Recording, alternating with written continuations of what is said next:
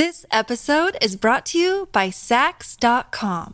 At Sax.com, it's easy to find your new vibe. Dive into the Western trend with gold cowboy boots from Stott, or go full 90s throwback with platforms from Prada. You can shop for everything on your agenda, whether it's a breezy Zimmermann dress for a garden party or a bright Chloe blazer for brunch. Find inspiration for your new vibe every day at Sax.com.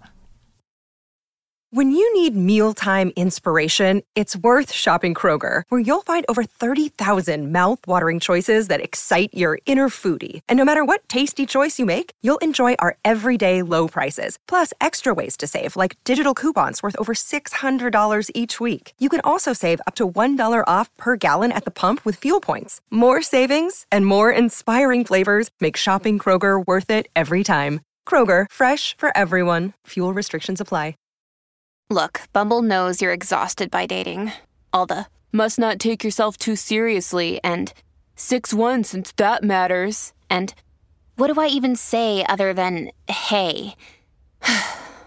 Well, that's why they're introducing an all-new Bumble, with exciting features to make compatibility easier, starting the chat better, and dating safer. They've changed, so you don't have to. Download the new Bumble now. Welcome to the New Books Network. Hello, welcome to New Books in Music, a channel on the New Books Network.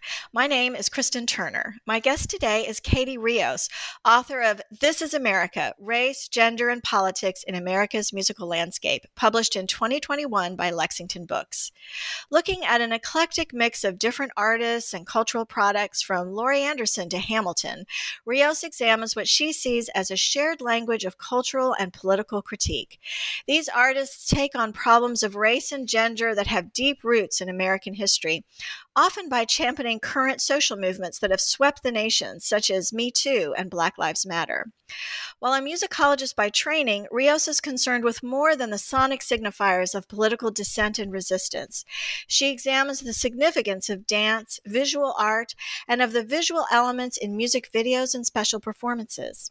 Thank you for joining me today, Katie, and welcome to the podcast. Thank you for having me, Kristen, and for that very generous introduction. I appreciate it. Well, I'm so excited to talk to you about this really fascinating book. And I'd like to start the interview just asking you how you came to this particular topic. I just heard a wonderful podcast interview with one of my friends, Shannon Golden Perschbacher, who wrote talking about her own book, Queer Country, and she put perfectly into words the experience that led me to start working on this book. And she said something along the lines of, when a song is swirling around in my head, I feel like it's calling to me to do research and to look into it and to pay attention. And that is exactly what happened when This is America was released for me, because I heard the song. I heard the song actually before I saw the video. And I had friends, I had students, I speak to this in the introduction, but just people who know that I love and appreciate Childish Gambino's work. I'm a fan of the show Atlanta as well, live near Atlanta. I love hip hop, particularly Atlanta hip hop and trap styles. So I had a lot of people reaching out to me asking, okay, you've heard the song, but have you seen the video? You need to see the video. And so I thought, here I have not only in my own head this song that's calling to me, but literally people in my life who are reaching out to me, calling to me to look into the song and to talk about it. And so that was something that was really powerful in terms of the signifiers that I was noticing in the video and how much I wanted to read about it. And that was a big motivator for me to start my work. Well, perhaps that's a great place to start then. Is talking about This is America, which is, I think, is one of only a couple works of art that you come back to in every single chapter. It seems like it's a real touchstone for you. So why was that so powerful for you as kind of a central work in the book?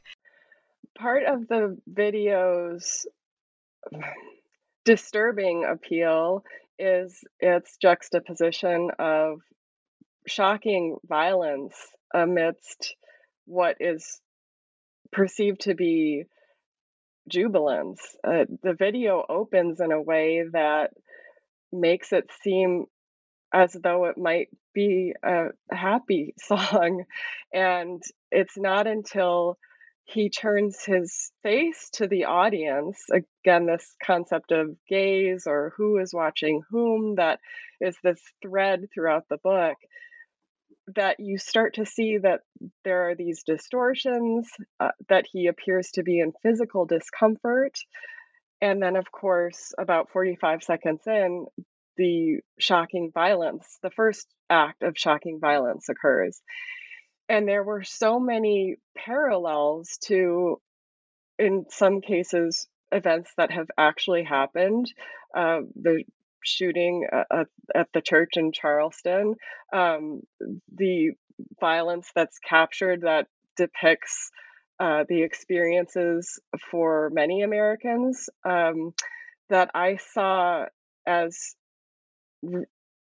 touchstones for the other works that I was talking about. And in effect, even though he's turning his gaze to us in the video, we are watching him, but it is as though it's this very surreal experience of the audience being the ones, the audience being the group being watched. Like, the action is called onto us about what possible next steps we might take given this horrific, again, juxtaposition of joy amidst violence. And all of the Jim Crow imagery, from the way that he's, like this caricature, to the way he's distorting his facial expressions, to the way he's holding his body. His stance is almost exactly like those 19th century depictions of Jim Crow.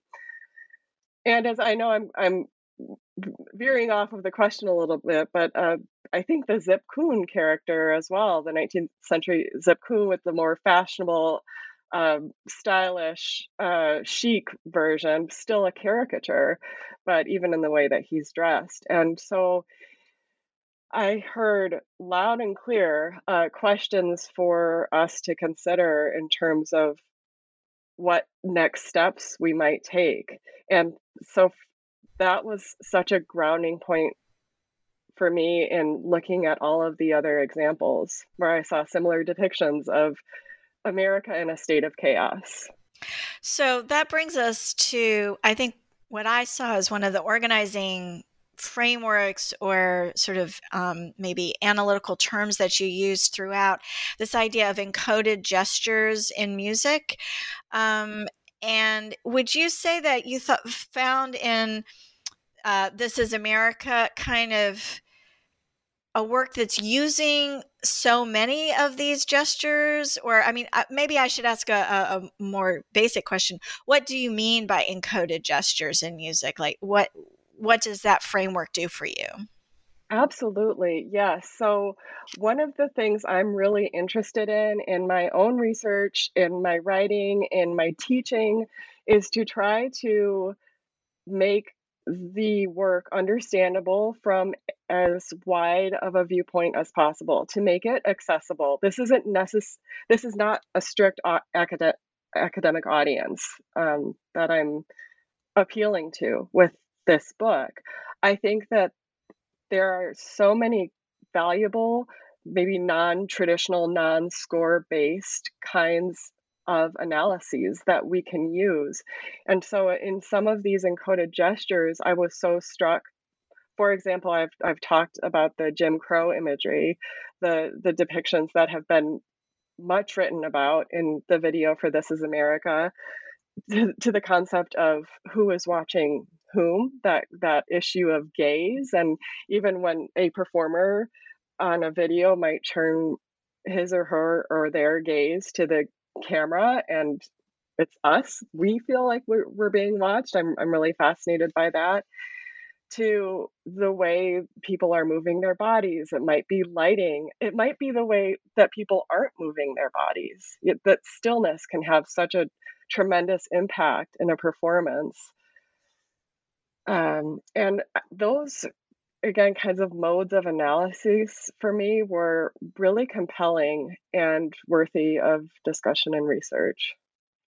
So one of the maybe encoded gestures that you're talking about is this depiction of violence. And I was really interested in what you had to say about one of the critiques that is often leveled against not just This Is America, but other works that expose the victimization of Black people and all, sort of people in all sorts of minoritized communities. So they're sort of the violence enacted against their bodies, their victimization, and you get sort of an enduring complaint about what some people call trauma porn or Black trauma porn, that it's just, and that it's this depiction of violence that doesn't really do any good and that is too oriented toward the white gaze, towards showing white people all the terrible things that are happening that people in those communities are well aware of. And I'd love to have you talk a little bit about what your response is to that, because many of the works that you talk about are definitely could be open or have been opened to that. You know, people have made that critique of it, or they could be even if that is not something that a particular commentator has talked about. Sure, absolutely. Thank you for that question. And I know this is a podcast, so people can't see our videos as I'm vigorously nodding in appreciation while you ask that question. I think Tiffany Foster had a blog post of Black Girl in Maine speaking exactly to this point and talking about the concept of this video as trauma porn, and that basically white people had become obsessed with breaking down every little movement and what's happening in the video. And my entire book is, as we've been discussing, based on that premise. And so this is definitely something that made me negotiate imperfectly my own whiteness. At the same time, I think that there's value in that discomfort. And George Yancey has written very thoughtfully about this, about, what happens when white people talk about race. And it's something that I felt was important to address precisely because it's uncomfortable. Childish Gambino is not trying to obviously, he's not trying to make us feel comfortable in this video. And I think that the stasis that is present throughout the video, that we haven't moved past the violence that's being depicted. We see the reenactment of events that have happened that have caused inexplicable grief, that even though he does not overtly call us to action, I felt compelled to act. And I suppose writing this book is just one step. It's a response to that. People, I guess, can write about something upsetting all day, and that doesn't necessarily solve the problem, but I wanted to start speaking about it. Another figure that runs through this book, so This Is America, that video and that performance and your ideas about it come up a lot as you show how that video sort of is encapsulating things that maybe other artists are doing in a particular song. Only, just some of those images come up, or just some of those ideas, and you're, sort of, but that it, Childish Gambino manages to stuff a lot into that short song and video. But another figure that comes up, and I think in almost every chapter, is Colin Kaepernick in one way or another. So why do you think he is someone that so many Black creators refer to in their work? Well, talk about an encoded gesture of resistance in his choice to kneel. A silent gesture. He's not moving. I'm thinking of the absence of.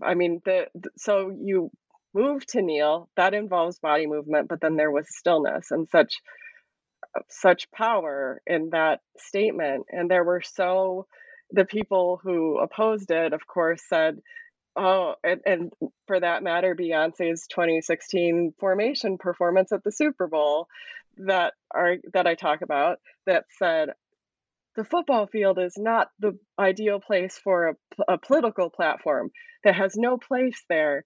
And I I think I keep returning to it because it's actually the perfect place for such a platform, because you have so many people who are seeing it and who are receiving that. I don't want to call his act a performance. It's an encoded act of resistance. But to see it and to receive it, and the people who support it, now all of a sudden you have millions more people who are aware of what happened because of the platform. And so I think that is another important thread, and why his name does recur throughout the book. And it just shows the power too of the medium, that we're not just talking about something that happened and people heard about it at a live event. I don't know the exact number of people who saw it while it was aired on TV, but the effect that it's had since has definitely been recurring. And I think that is reflected in my book as well.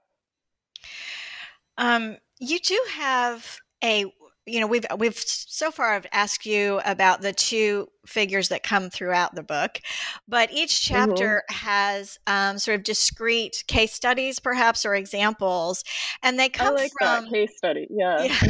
And it comes from a wide variety of places. Laurie Anderson, who's more, I sort of think of her as more on the kind of high art, conceptual art stand, and then you've got Hamilton, and you've got Beyonce and Rhiannon Giddens, and this is a wide variety of different artists. So a lot of other hip hop figures. Eminem is another that comes to mind. How did you choose your examples?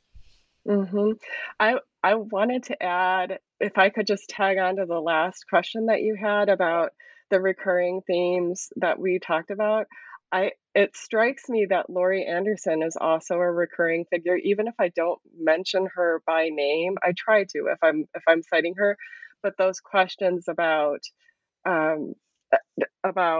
what is pain, what is suffering, how do you tell a story, what questions do we ask, these kinds of existential questions, I felt like that was also a thread throughout the book. For the tracks that or the performances that I'm considering, to go back to the first question that you had, these are very much songs that have, or performances that have been in my ear, very much on my mind, very meaningful to me. It's a playlist. I developed a Spotify playlist for it to look for examples, particularly examples that have videos. Almost all of the examples that I discuss have some kind of video that you can also watch in addition to listening to the tracks. But that was certainly the playlist can be longer. I'm going to continue to add to it. Maybe there will be maybe I can do an updated edition of this book with the same title in 10 years, and it would, be I hope it would be a very different kind of mix of songs. Maybe we can see that there's been some tremendous kind of progress and movement with all of the reckoning that's been happening in the past few years. But these are works that I think reflect those kinds of opening questions that Laurie Anderson asks, that I list in chapter 1. It's not exhaustive by any means. I don't make that claim. Well, let's talk about Laurie Anderson a little bit more, because you're right. I should have added that as those questions do recur. I did not mean to correct you. I just had thought of it. I didn't take it as a correction. It's just, yeah. I think that's a really good point. And actually, I think of all of your examples, that's probably the one that the largest number of readers or listeners to this podcast might not be as familiar with Laurie Anderson, or if they know her name, perhaps not familiar with the art installation that she organized called 1 Year of Resistance.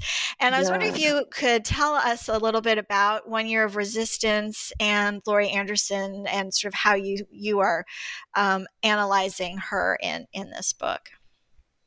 Sure. Yes. So she was one of 3 co-organizers for this project, 1 Year of Resistance, which was in response to the 1-year anniversary of the inauguration of our former president, and as a kind of protest, because after the election, people had protested by shutting down. And so they thought it would be more of a statement to make a call to artists to submit. It could be poetry.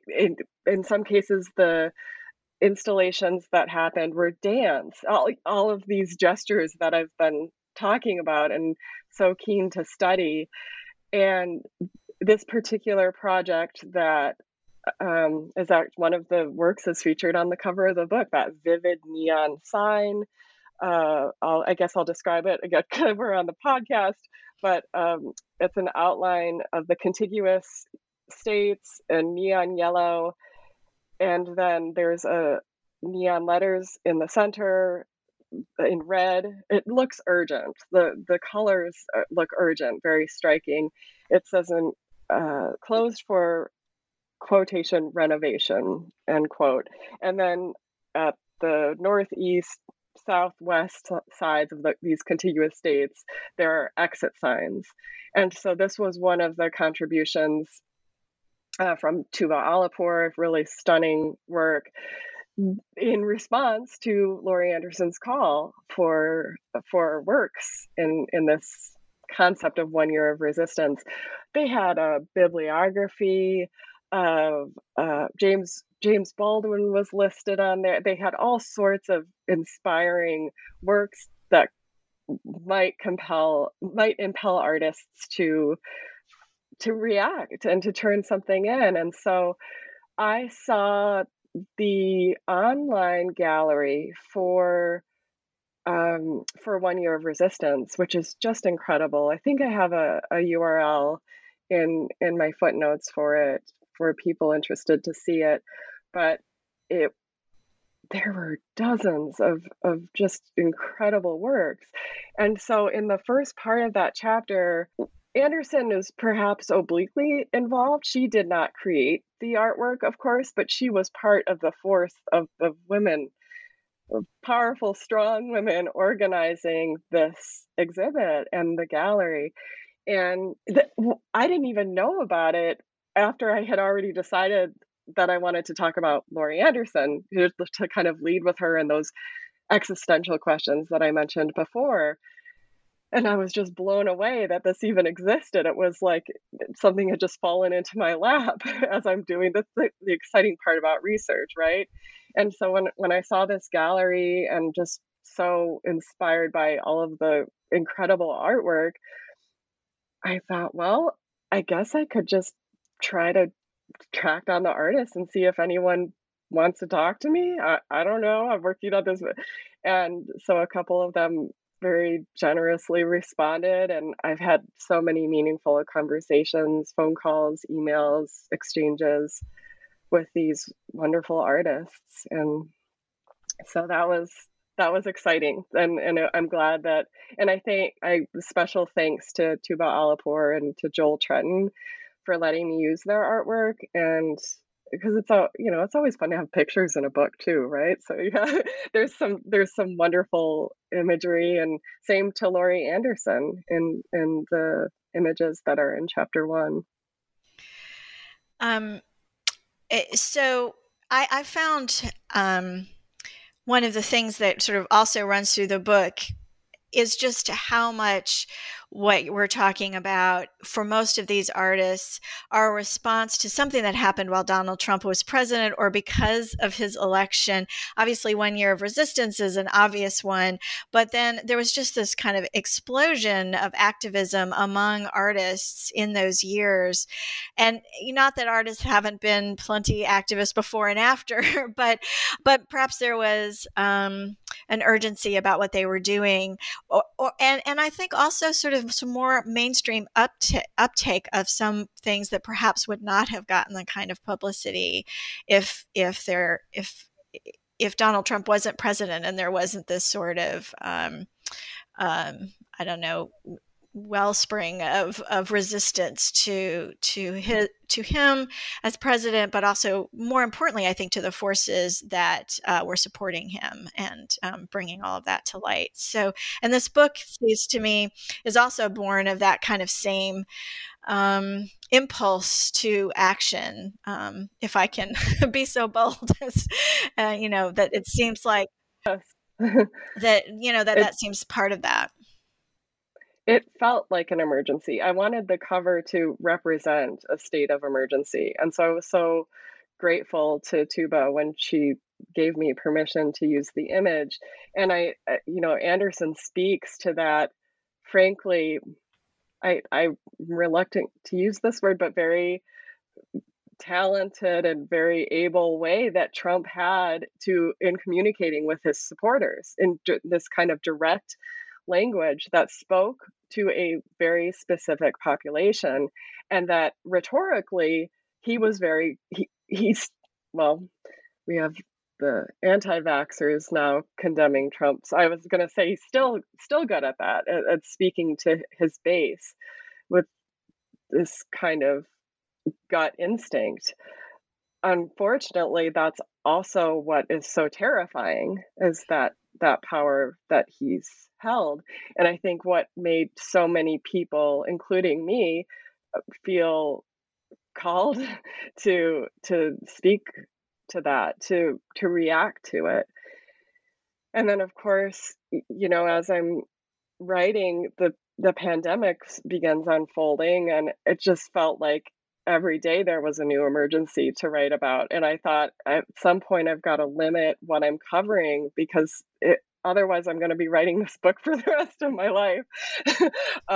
But yeah, I think that there's definitely something so relevant about these works occurring mostly within the years of during the Trump years, and how people are responding to that Hamilton, of all things, could have become representative of what party you might be affiliated with after Pence was in the audience and they made a call to him, and Trump was really offended and started making fun of Hamilton. And so it's just I would say it's uncanny, but it's really unsurprising given the way that he spoke to his base, right, and how good he was at that. This episode is brought to you by Saks.com. At Saks.com, it's easy to find your new vibe. Dive into the Western trend with gold cowboy boots from Stott, or go full 90s throwback with platforms from Prada. You can shop for everything on your agenda, whether it's a breezy Zimmermann dress for a garden party or a bright Chloe blazer for brunch. Find inspiration for your new vibe every day at Saks.com. Another day is here, and you're ready for it. What to wear? Check. Breakfast, lunch, and dinner? Check. Planning for what's next and how to save for it? That's where Bank of America can help. For your financial to-dos, Bank of America has experts ready to help get you closer to your goals. Get started at one of our local financial centers or 24/7 in our mobile banking app. Find a location near you at bankofamerica.com/talktous. What would you like the power to do? Mobile banking requires downloading the app and is only available for select devices. Message and data rates may apply. Bank of America NA, member FDIC. This episode is brought to you by Snapple. Welcome to the Snapple Market Auditory Experience. Close your eyes. Imagine you're walking into your neighborhood store. You make your way to the back and reach for your favorite Snapple flavor. You can't wait. You take a sip. Whoa, that's a lot of flavor. What flavor are you holding? Now open your eyes and check out Snapple.com to find ridiculously flavorful Snapple near you. I wonder if part of that was, I think people like us who study this sort of thing know that all art is political in one way or another. Like you really can't, you can't get out of it, even if the text itself seems unpolitical, the subtext always is, or the context always is. But that wasn't as obvious, I think, to people who don't study this kind of thing for a living. And, the idea of art being so politicized was really, I think, one that people had not noticed or had forgotten about in sort of in sort of the sort of several decades where people were making a big distinction between politics and other parts of their lives, which does not happen anymore. And I think that Trump did, not that we didn't already live in a politically polarized world, but I think the Trump presidency really drove home to everyone that everything is politicized, and Hamilton, I think, is a good example of that. And I'd love to talk a little bit more about Hamilton now, because that is the work that ended. Yes, well, who couldn't, right? It's the work that, it's the last thing that you consider. And one of the things about Hamilton prior to this, it's not even a confrontation with Trump. With Pence, this conversation or call to Pence, was that it really had adherents from all sides of the political spectrum, that everyone found something in Hamilton that they found that worked with their political ideology, and that ends when Trump attacks it. So as you point, it's a good example of that sort of polarizing way, that it's not just politicized, but it becomes polarized within that politicized kind of atmosphere. Anecdotally, absolutely. And anecdotally too, I had to crack up because I was reading one of the interviews with Laurie Anderson, who starts the book, who coincidentally, I guess, hated Hamilton. She couldn't even sit through it. I thought, oh no, here I've got the anchors here of my book. But I was really struck too, as you said, with how it spoke to a number of people before it became politicized, and it has politics built into it. That's its framework, and the way that Miranda is subverting the images that we might expect to see for the founding fathers, which is something that he is still negotiating and questioning. I'm blanking for a second now on this scholar who was Ishmael Reed, who was very, very critical of Miranda's choice to use minority characters who are representing our founding fathers, who were not necessarily minorities, and in some cases owned slaves. And so he was very critical of that, and I think Miranda continues to respond to some of the critiques that have happened, not surprisingly, in a very thoughtful, engaging way. I think these are, again, just going back to this idea of works acquiring additional meaning upon repeated listening or repeated viewings, that this is something that's possible for the creators too. Well, you do address this critique of the race-conscious casting that he uses in Hamilton, and I found your analysis quite interesting. Can you share a little bit more about your thinking about the effect of those casting decisions?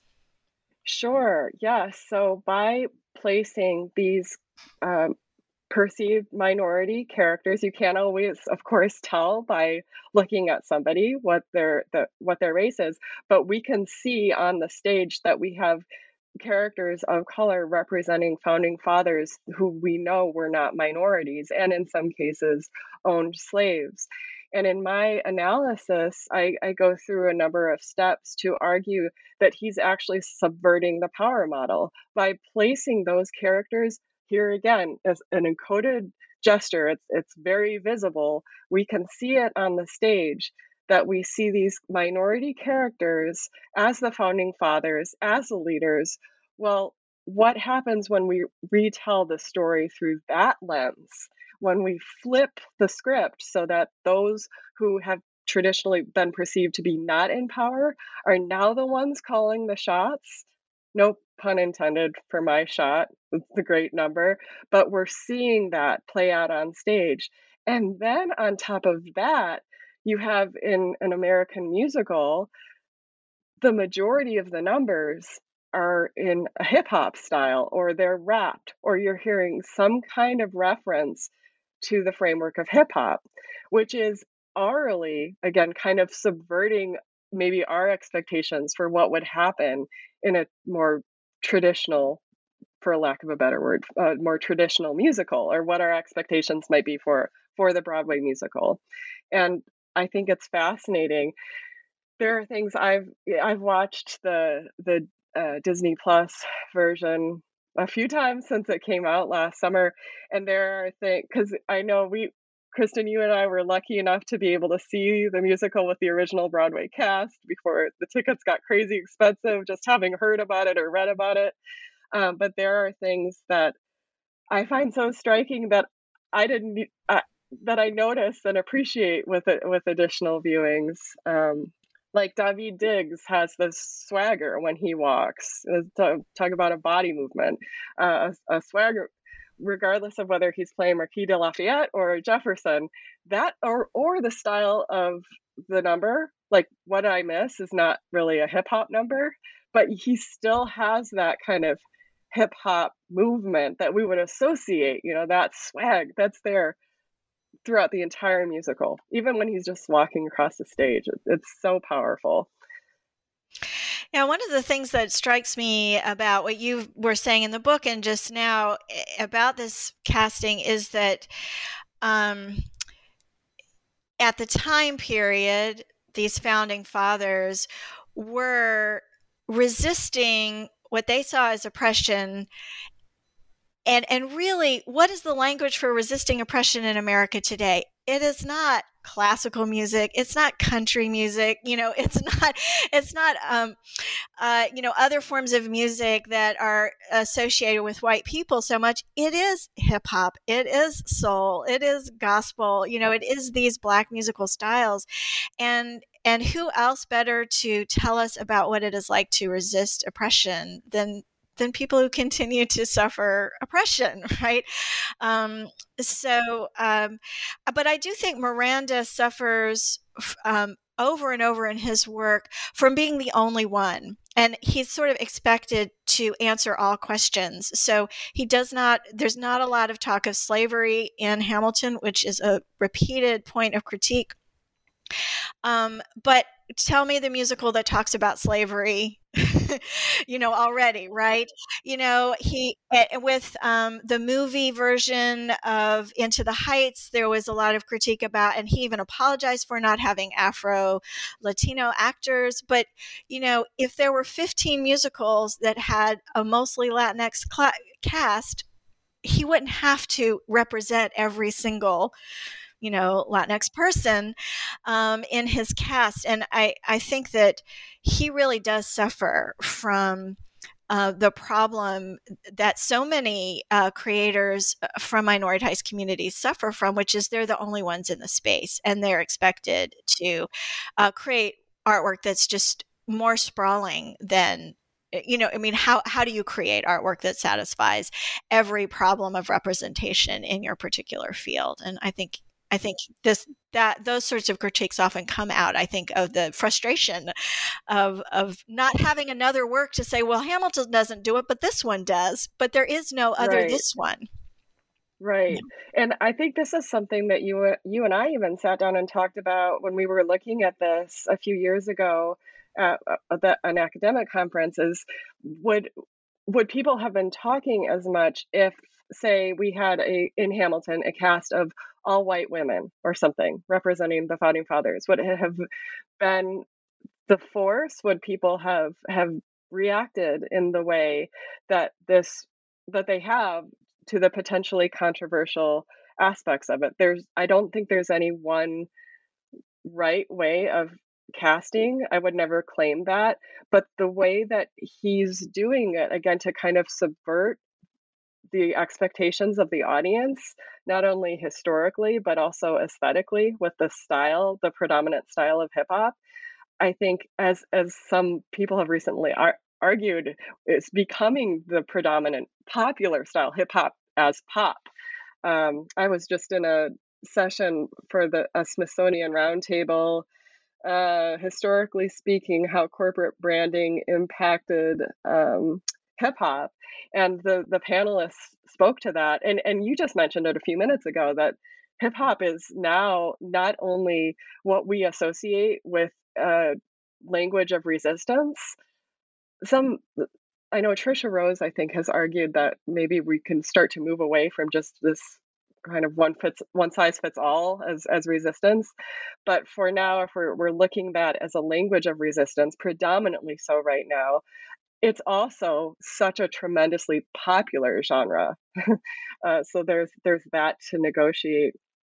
And you said too, for hip hop being the most obvious, maybe less so. I think that there are some artists who have, and you gave country as an example. I think that there are some artists who are making an effort to say, hey, this is actually, country music is actually a genre that is also resistance. It's representing a minority voice. I mean, Rhiannon Giddens has gone through tireless efforts in educating her audiences about the Black origins of country music.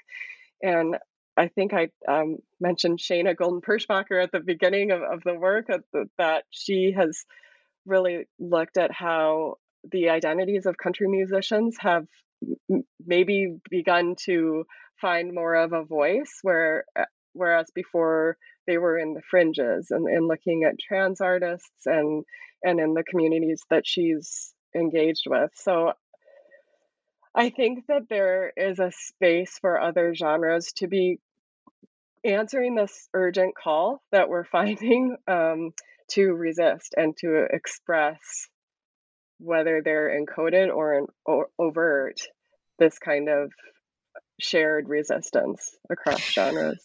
Well, I think you definitely make a good point that's probably every genre of music can be a site of resistance, and country music is a great example, or has a history within it that has been maybe forgotten or erased, as with Rhiannon Giddens, who so much of her work is about finding and oh, I know. Well, I definitely want to talk to her in just a minute about that in just a minute. But, that so much of her work is about reminding people of the Black roots of music that we now think of as more white genres, bluegrass and country and string trio, string band music, all of that. So I think that's all really important. I do, but I also take the point that you were saying that there are still these dominant ideas of what sorts of music are more overtly sites of resistance than others.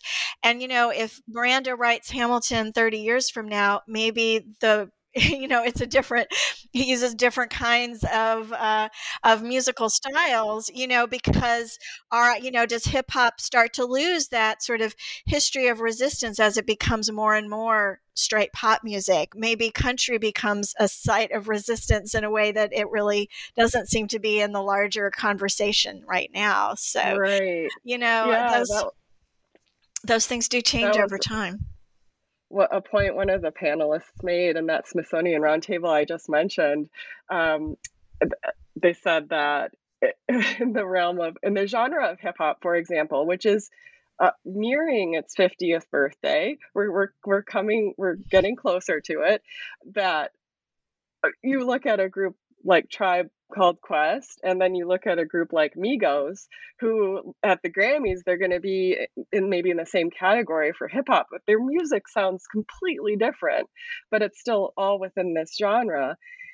And so I think that's so fascinating to think about what could happen to how Hamilton, an American musical, how might it reflect what the predominant or prevailing or perceived genre of resistance for the majority of his songs, what would that look like in 30 years? I think that's a great question.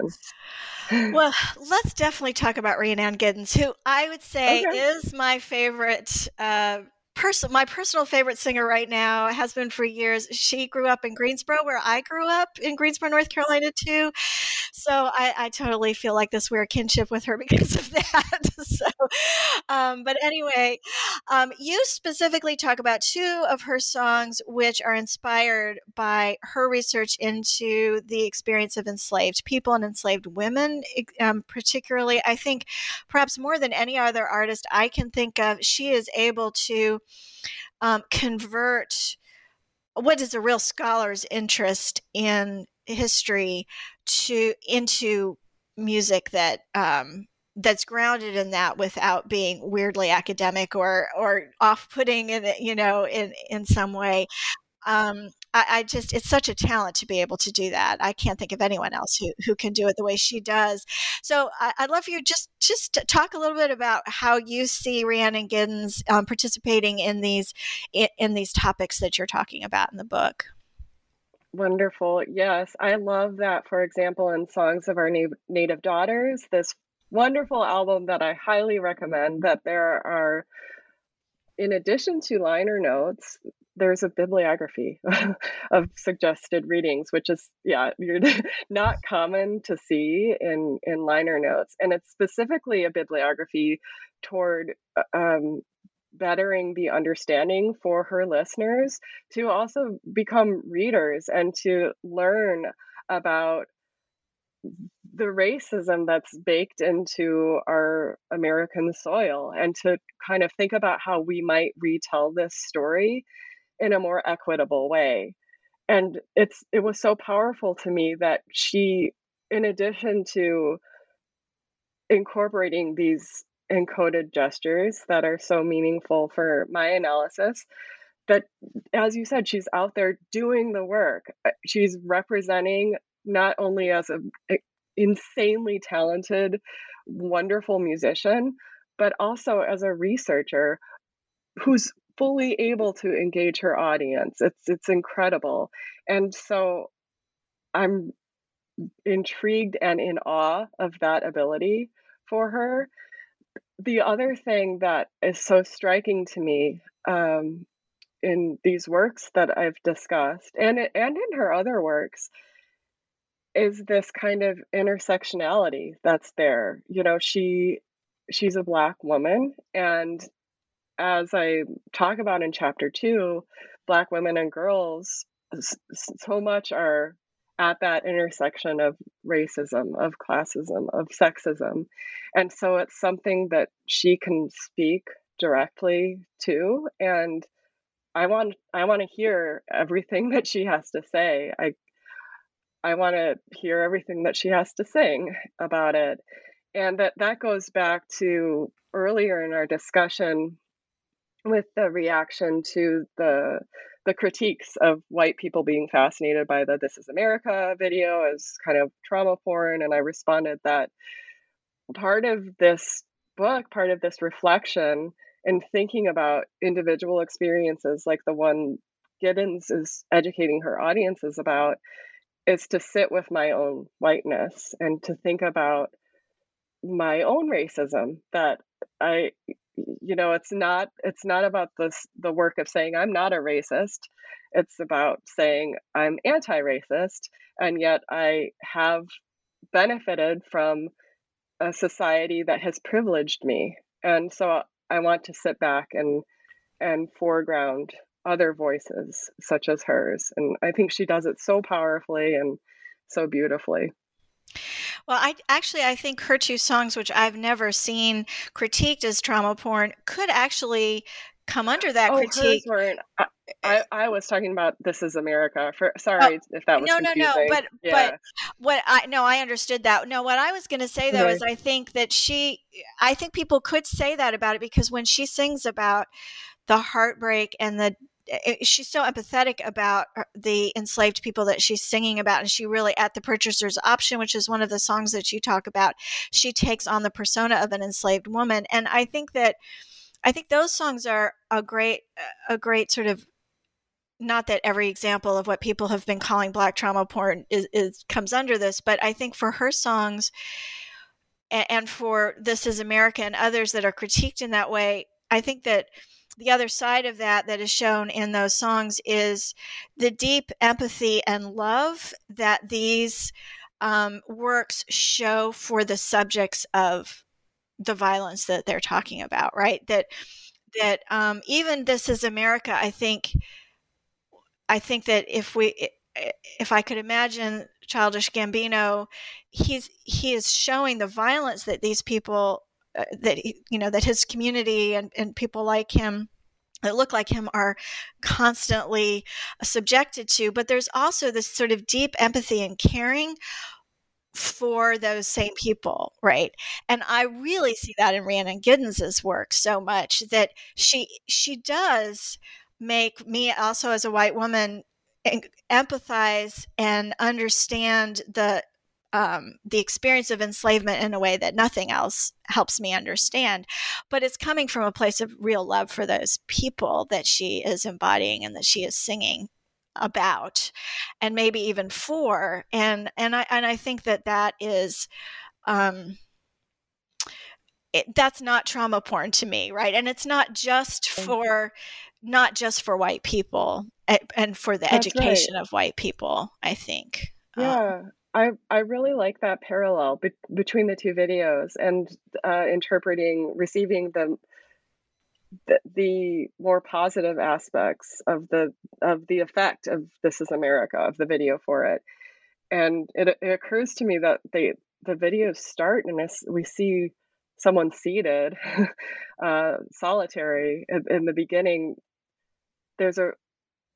I'm processing it right now, but I think that there's something very intimate about that setting that also invites the listener, the audience, to engage, to react in a positive way. I agree with you that I think it's much more obvious and at the purchaser's option, because you have these wonderful animated graphics in kind of an arc above her, almost in a sense of flight or of triumph, that there's this kind of happiness that will be there regardless, this strength and perseverance that will be there, that is displayed so beautifully. Well, as we wrap up, I want to ask you one final question, actually sort of bouncing off of what you were talking about with this video for At the Purchaser's Option. For a book written by a musicologist and, at its center a lot about music, you spend an enormous amount of time in analyzing and talking about visual elements, whether that's what the dance looks like, or the elements of the what a video looks like, what a performance looks like. You talk about the Beyonce performance of Formation, for instance, and the costumes used in that. And I'm wondering, do you think there's something that musicians feel is so important about visual elements that sometimes it can really even overwhelm the music, or change the meaning of the music in a sort of fundamental way? I'm particularly thinking of Formation, which, if you hear it without any visual elements at all, really I don't think anyone would associate Black Lives Matter, the Black Panther Party, Hurricane Katrina and its aftermath.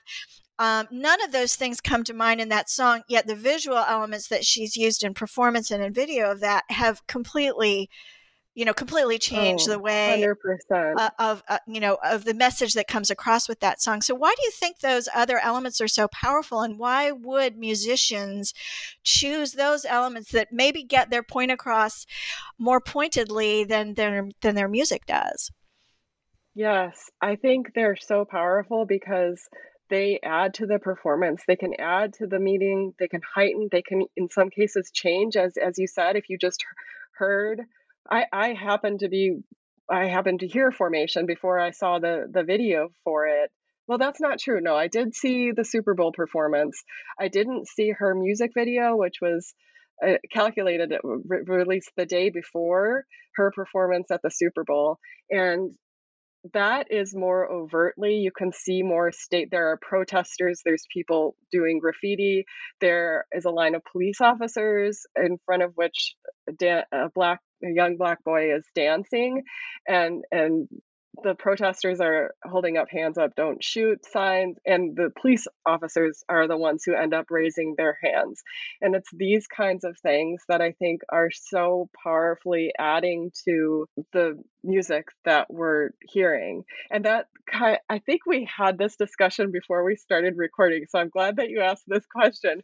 But I'm so fascinated by looking at these really non-traditional modes of analysis, where I'm not saying at all right, we're sitting down with a score and have we successfully navigated from tonic to dominant, or in what interesting or unusual ways might that have happened formally, how many sections is this song, or if there's a musical detail that I thought was interesting in the song, I will refer to it.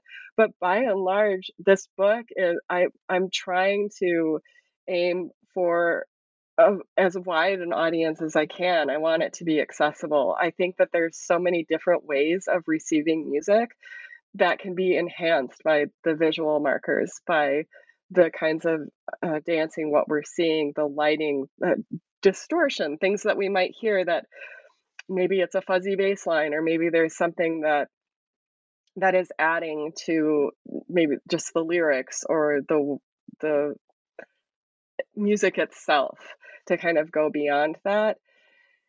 And particularly for popular music, that's the work of the sociologist Nick Crossley really grounded my discussion, because he makes such a powerful point that these kinds of gestures, these visual markers, these sonic cues that we might have, that they can actually raise consciousness.